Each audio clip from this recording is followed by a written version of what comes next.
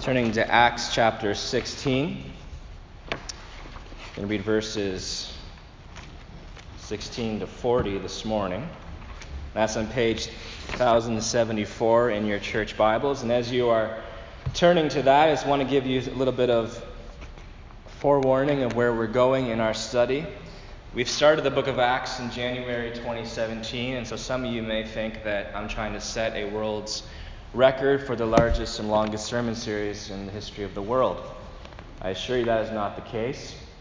It has just taken us some time because Acts is 28 chapters and one of the largest books in the New Testament, and it has so much in it. And also, Acts is a book that points us back to the Old Testament, to other places in the New Testament. So many side series and sermon series have come out of that as well.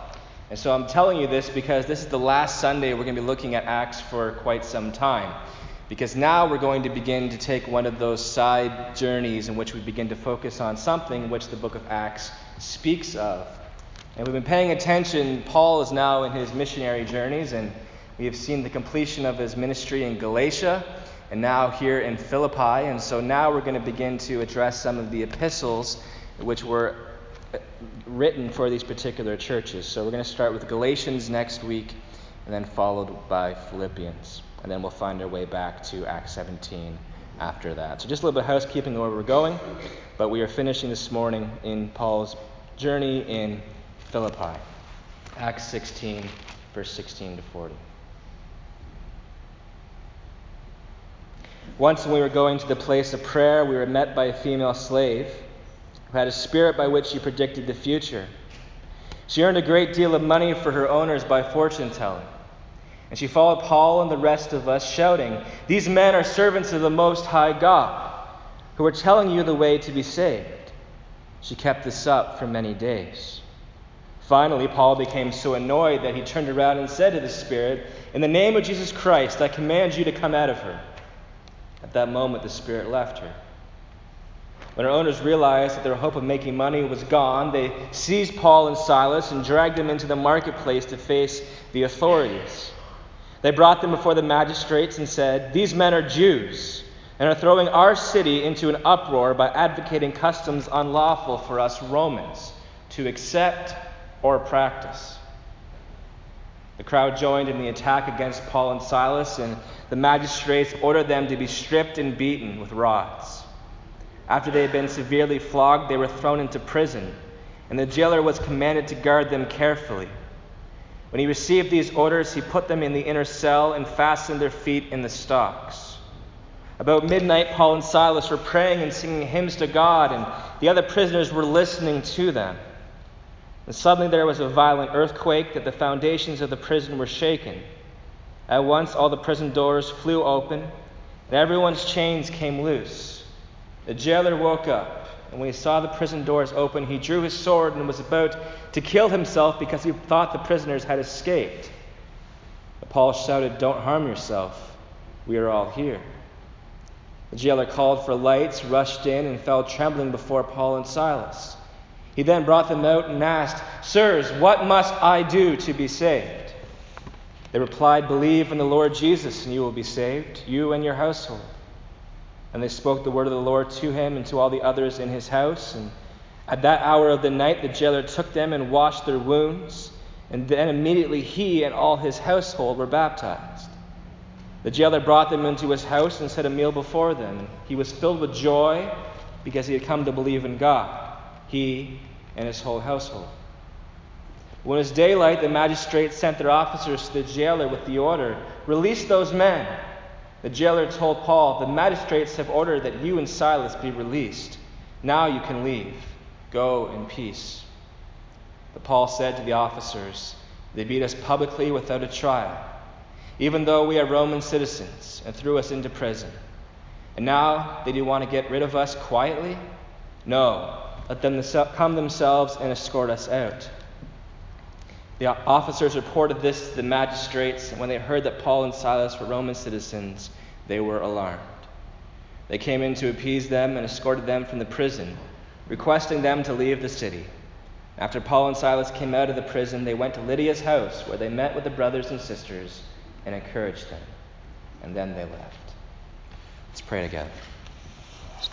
Father, we come before this portion of your word, and a larger portion, and we are thankful for what it teaches us. We know that it is inspired by the Spirit to instruct and to teach and to give us correction where that is needed. And so this morning we ask that you would speak mightily.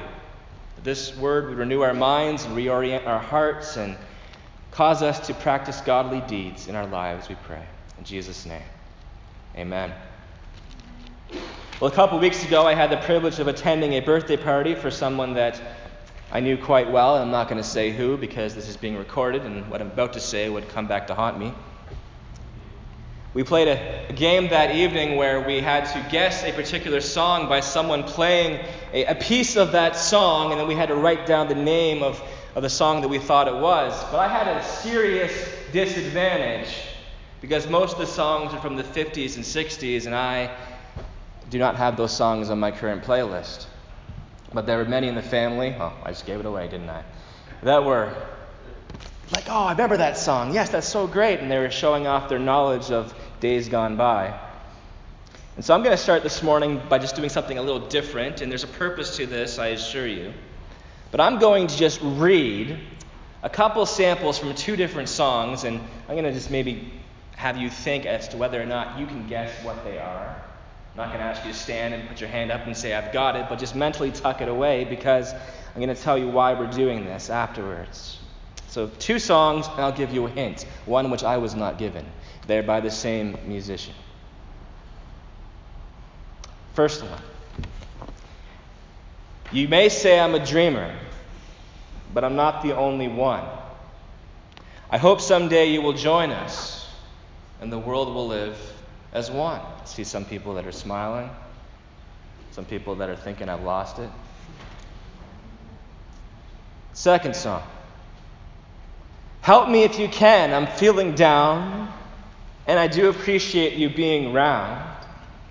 Help me get my feet back on the ground, won't you please, please help me? Any guesses? If you answered John Lennon, you are correct. The 2 songs are Help I Need Somebody and the song Imagine. But the question is, and I said there's a purpose to this, you're saying, why am I quoting John Lennon this morning to begin our message? Maybe you think that I'm just doing this to help you remember the good old days gone past, perhaps, or maybe you think I've had a recent fascination with the Beatles, which is not the case. Or maybe some of you think I've just completely lost it, to quote one of the most liberal musicians from the pulpit. But the reason why I start with this morning is because these are 2 famous songs, an example of songs that are being sung in our world today, which beyond the music, beyond the charts, capture a common theme that is being expressed and debated by our sinful, broken world.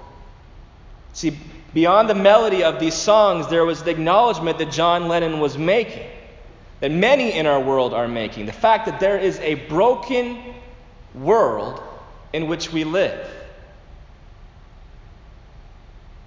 That life wasn't the way it was supposed to be, that there has to be a better way, and if we could only just imagine what that could be. In the midst of the brokenness, there's a desperate cry for people to come and help us figure out how can we escape the problems and the brokenness of the world? How can we make sense of it? How can we overcome these things that are coming our way that are causing our life to be so miserable at times? And though this question may not be expressed in the same kind of melody today, it's the question ultimately that all of humanity from the beginning of the fall has wrestled with. How can we escape and make sense and overcome this broken world? The writings of the most famous philosophers wrestled with this question, from Plato to Aristotle. The victims of families who have lost relatives in terrorist attacks, to the young widow whose husband's life was stripped of him and now leaving her with many fatherless children, to the families as they mourn of the lost loved ones in the funeral homes. The question is there any hope? Is there any freedom? Is there any way that we can improve and overcome this condition of brokenness? It's the question that our neighbors down the road are asking. So this morning, as we look at this particular text, though it's longer in nature, we find ourselves not just looking at a text which deals with the opposition of Paul and Silas and then the conversion of a Philippian jailer. That is true, and that is what Luke wants us to be reminded about the narrative of the truth of what God did through their ministry. But ultimately, this particular passage, at the heart of it, addresses this very question that John Lennon was wrestling with, that our neighbors are wrestling with, that our coworkers are wrestling with. How do we get free of the brokenness and pain? And how do we overcome this world? For that's what the jailer asked, what shall I do to be saved? And so there's much for us to learn here, and we're going to begin by just talking about a few things we see in this passage. First of all, when it comes to the brokenness of this world and a desire to overcome and be free, we see in verse 16 that Paul encountered a slave girl who was engaged by a demonic spirit who partook in the act of fortune telling.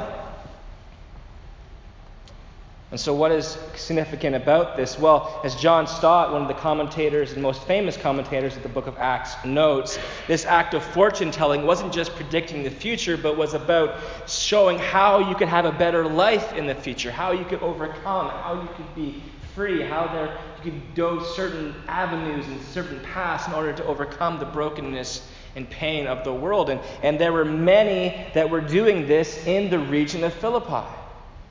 In fact, many people made money off the act of telling people about different ways to be free. And so the reason why Paul particularly is so annoyed here is that when they're going around preaching the gospel, this slave girl is going around saying that they are servants of the Most High God. They have a way and a salvation to be claimed and learn from them. He's annoyed because she's just identifying it as one of those many other things that can help us get freedom and joy in life.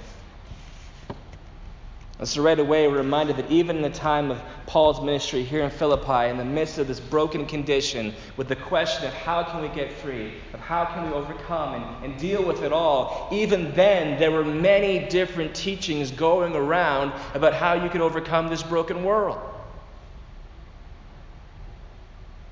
And there's a variety of ways that are even spoken of in the New Testament. But the question this morning is, as the question continues to be asked of how can we be free? How can we overcome? How can we deal with the pain and the brokenness? Can there be a better way? A better freedom? Even today, there are many different teachings and offers of salvation that are being thrown around, that people are turning to for hope and relief in a broken world. And so what are some examples of that?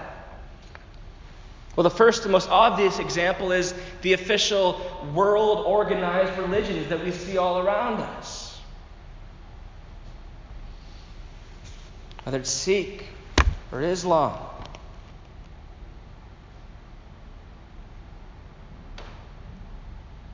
or Buddha. Religions that people are turning to. Why?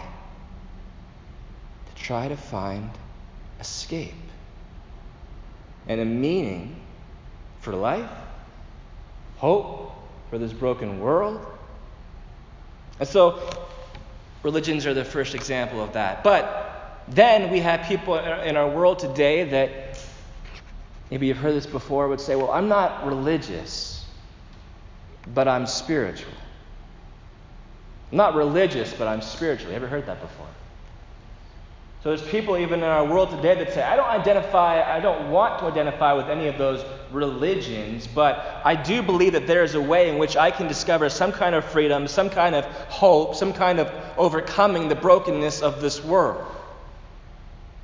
And so one of the things that my wife and I like to do when we go to Canada before a movie is go into the Starbucks in Chapters, and after we get our drink, my wife will make a quick turn for the towels and all those things that are not really appealing, and I will do what anyone that I think should do, is I go into the book section of Chapters, and I'll go through the spirituality section just to see what is out there that's being offered as an escape and a hope for people in this world that people are turning to. And so you'll see anything from yoga and meditative rituals, of spiritual things, of Oprah's latest book club book to help you discover your best self and discover freedom and hope in the midst of the pain and the brokenness of it all. And people continue to buy it. In fact, the spirituality section in Chapters is believe it or not, one of the best selling sections.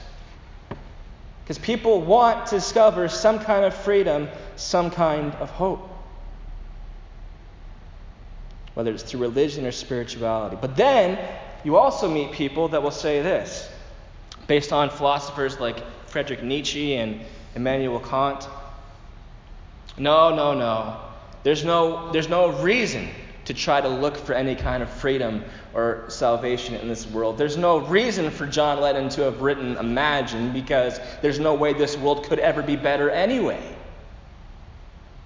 Because this is just the way that it is. Brokenness, families being torn apart, death, cancer, it's just the way it is. That's just life. So why try to look for any kind of permanent solution to it? So no, don't look for that salvation. That's foolishness. But that being said, if this is the way that it is and we can't do anything about it, then just really enjoy the good things and take the bad things when they come. Whether it's putting your hope and your joy in work or in hobbies or in movies. Interestingly enough, did you know the Cineplex motto is "Come escape with us"? Just get your mind and your thoughts off of the brokenness of this world. That's how you're going to deal with it. But any kind of true salvation, no, can't happen. So this being said, this is all just to remind us that in the midst of this world that is acknowledging something's not right, death isn't right, there's a brokenness and a pain, in the midst of this, there are many different things that are being said about salvation and freedom. Even in this town, there'll be lots of different views about how we overcome this broken world.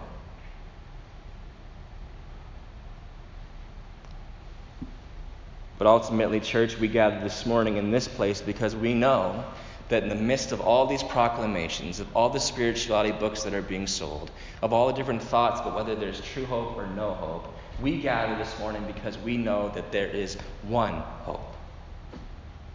And this text reminds us of it this morning. There is only one true way for us to have the better way of life, to be rescued from the brokenness of this world.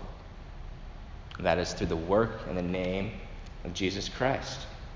Which is why it's so significant that when Paul, dealing with this girl who's going around saying all these different kinds of salvations, the significance of Paul casting out that spirit that's working within her in the name of Christ is a strong declaration to her and to her masters and to those who are around her that truly, in the midst of all those different forms of salvation, there is only one that saves. And that is Jesus Christ. Jesus Christ, the Son of God, who we celebrate as we take part in communion this morning, who became flesh, who dwelt among us, who taught us the ways of God, who taught us why the brokenness is here, of why death is here, of why this broken world that people are complaining about and wrestling with, why it is the way that it is. Because we have rejected God, we have turned away from Him, we have sought our own path, and as a result we have fallen from His glory, and the wages of that sin is death. So He comes and He explains it, and He shows us, and He teaches us. But then He doesn't just leave us with an explanation in our misery to figure it out for ourselves. But then He goes to the cross and He bears our sin and our rebellion upon Himself that we might have a chance to be free, overcome this world, have everlasting life, atonement for sin, entrance into the eternal kingdom of God where everything is made right and new once again. But As Paul says to the jailer, if you want to be saved, Christ has done all of these things. But we must believe. We must believe. John 3:16 says to believe in the name of Jesus, they shall not perish. And of course, his name is everything that Christ is and has done and will do. It encompasses all of his nature and his actions. So to believe in his name, yes, we believe that he is man. He's also fully God. He's the very one who created the world and has his purposes for the world. We believe he is the one who has come to reveal to us what the real issue is, why the world is the way it is, why we need freedom and the rescue. We believe that on the cross of Calvary he provided atonement for sins. We believe that on the third day he rose from the grave and he ascended to the right hand of the Father. We believe that he is reigning through his church as his Spirit-empowered church goes and ministers in this broken world. We believe that he's coming again to judge the living and the dead. We believe this. We sing about this. We've sung about it this morning. We believe that in Christ alone all these things are true. But here's the thing. When Paul is talking to the jailer and saying there is a way to be rescued from it all, there is a way for us to know true freedom. When he says believe, he's not just talking about an intellectual, verbal confession. A lot of people in today's world will say, yes, I believe in God. Yes, I believe these things are true. And it's just a verbal, intellectual confession. But here's the thing. Jesus says even the demons, the very ones that were enslaving that girl who was proclaiming all these false salvations, they believe that. They believe Jesus is Lord. Jesus says that many on the last day will come to me and say, Lord, Lord, we believed, but he will say, I never knew you. Depart from me. And so, lest our faith this morning be not saving and just an intellectual, verbal confession, we must be reminded that to truly receive this freedom in the midst of this broken world where everybody is wrestling with it and questioning it, to truly be free, belief is an active reality. The Greek word for belief is pistis, which is an active result. It's faith demonstrated through action. Now, what is that? Is it coming to church on a Sunday morning? Is it being involved in a Bible study group? Is it just opening the Bible and reading it every day and checking it off your list? Did my Old Testament reading? Did my New Testament reading? Check. No. Unless you wanted to be counted among those who said, Lord, Lord, and Jesus says, depart from me. Now, true belief involves surrender, repentance. Lord Jesus, I believe in your name. I believe in the midst of this broken world where everyone's trying to figure things out, that you alone are the answer. You alone, through your life, through your death, through your resurrection, give me a chance to overcome this broken world. And so I turn my life over to you. I was walking in sin, and now I am repenting, and I'm going to walk in your truth. By the power of your Spirit, I may fall, but you will pick me back up, and I will keep walking. And one day you will return. I will see you face to face, and I will be with you in the kingdom of God forever. That is repentance.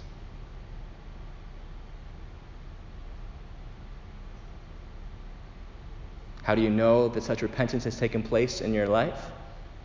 A lot of people want to point back to a particular time and say, well, on this particular day, at this particular time, I asked Christ into my heart. The Bible says nothing about asking Jesus into your heart.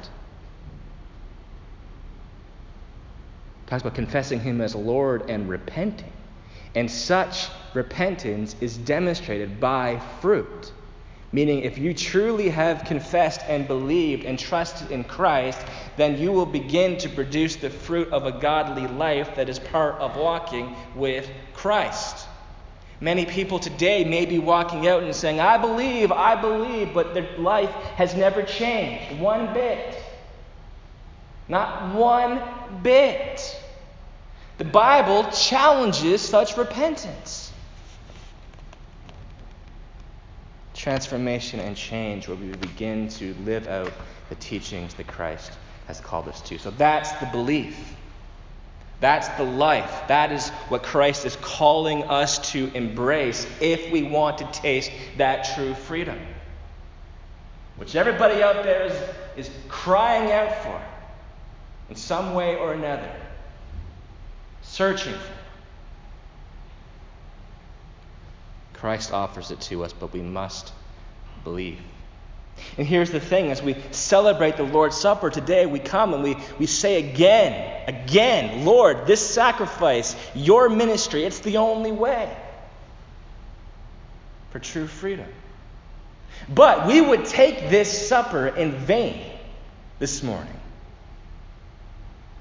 if we forgot the fact that we are not called just to celebrate, but to go out and proclaim to this world, to our neighbors, to the many people who are wrestling with the question of, is there any hope? Is there a better way? How can I find it? And so we are called to go out and proclaim the gospel. Just as Paul and Silas go into this area of Philippi, in this tough area, once again, very pagan, a leading city. It's a challenging thing here in the area of Rome. But they go out and they say there's a gospel, there's a good news, there is a hope. And so Elgin Street Baptist, we are the ambassadors of God here in this particular town to go out to those who are in this town and say, if you're looking for hope, if you're looking for freedom, if you're looking for strength, there's only one person in whom you can find it.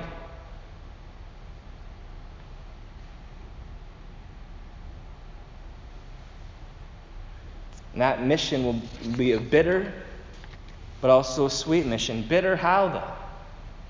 Well, look what happens here in this text. After the ministry takes place, after Paul, in the name of the Lord Jesus Christ, casts out that spirit and makes that declaration that Christ alone is the salvation. What happens? The masters, this is amazing. This is a truth that we need to hear. Let's confess and believe as well. What do people in the town do? Oh, yes, let's embrace this together. No, it's the exact opposite. They begin to oppose Paul and Silas. They begin to harm Paul and Silas. They begin to say, these men, they are coming to ruin us. That's the tragedy of the gospel.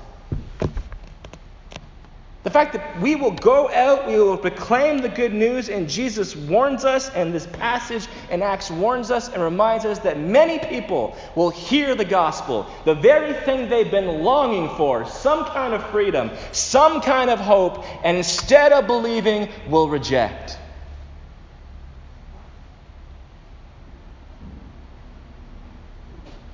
Say, no, I don't want that. That's sad irony of it all. They want freedom. They want hope. They're talking about it, and the very one who alone can save them from the grave comes, and they say, no, I don't want that. Do we have family members? Do we have friends? Do we have coworkers that are in that shoe right now? Where we've been saying, the hope is Christ, and they hear that and say, no!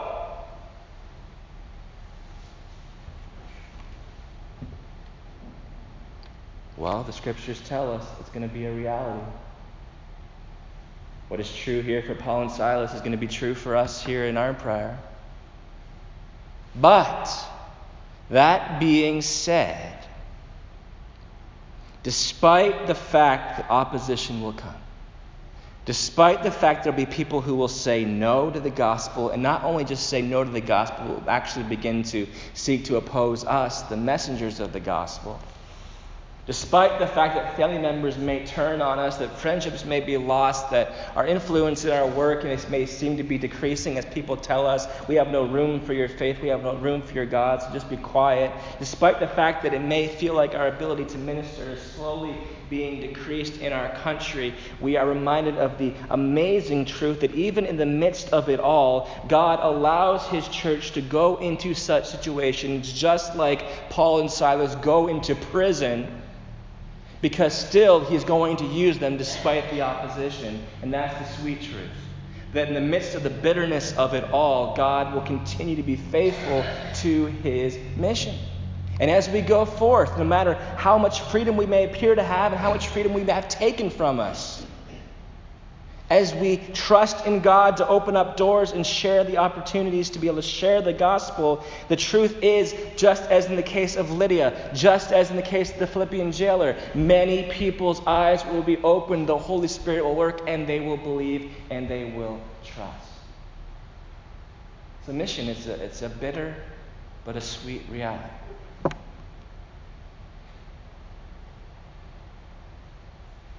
We are called to go out and to endure this, no matter what opposition we may face, trusting God.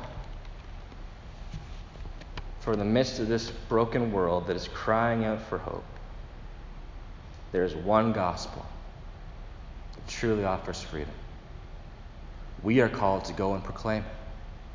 And no matter how much opposition may come, God is going to be faithful to use us to still bring lost souls home into the kingdom of God, and that gospel cannot be chained.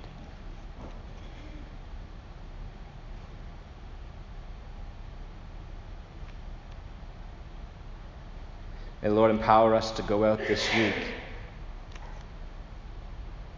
As we go to the coffee shop, as we go to our homes, as we go around this town and we see people that are asking the same questions like John Lennon. Is there a better way? Somebody please help me. May we be the messengers who go and say there is one hope, Jesus Christ. And if we face opposition, we endure. But we also know that many will come to trust and believe. What a great experience that will be. What joy that filled the Philippian jailer's house that day. What joy that Paul and Silas experienced as they saw such a conversion take place. May the Lord lead us to experience that as well. Let's pray.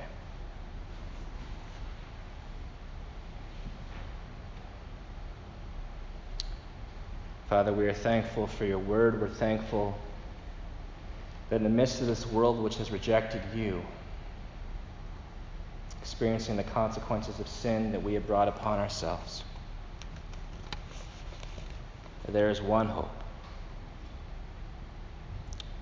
We are thankful for the work of the Lord Jesus Christ. As we come and we gather around this table, we proclaim freedom that is offered in his name and his name alone. And we pray that you would empower us, like Paul and Silas, to go forth and to proclaim the gospel, and even though opposition may arise, to trust in you to work for our good, to provide circumstances and situations where we can minister the good news and see many saved for Christ, we pray. In his name, amen.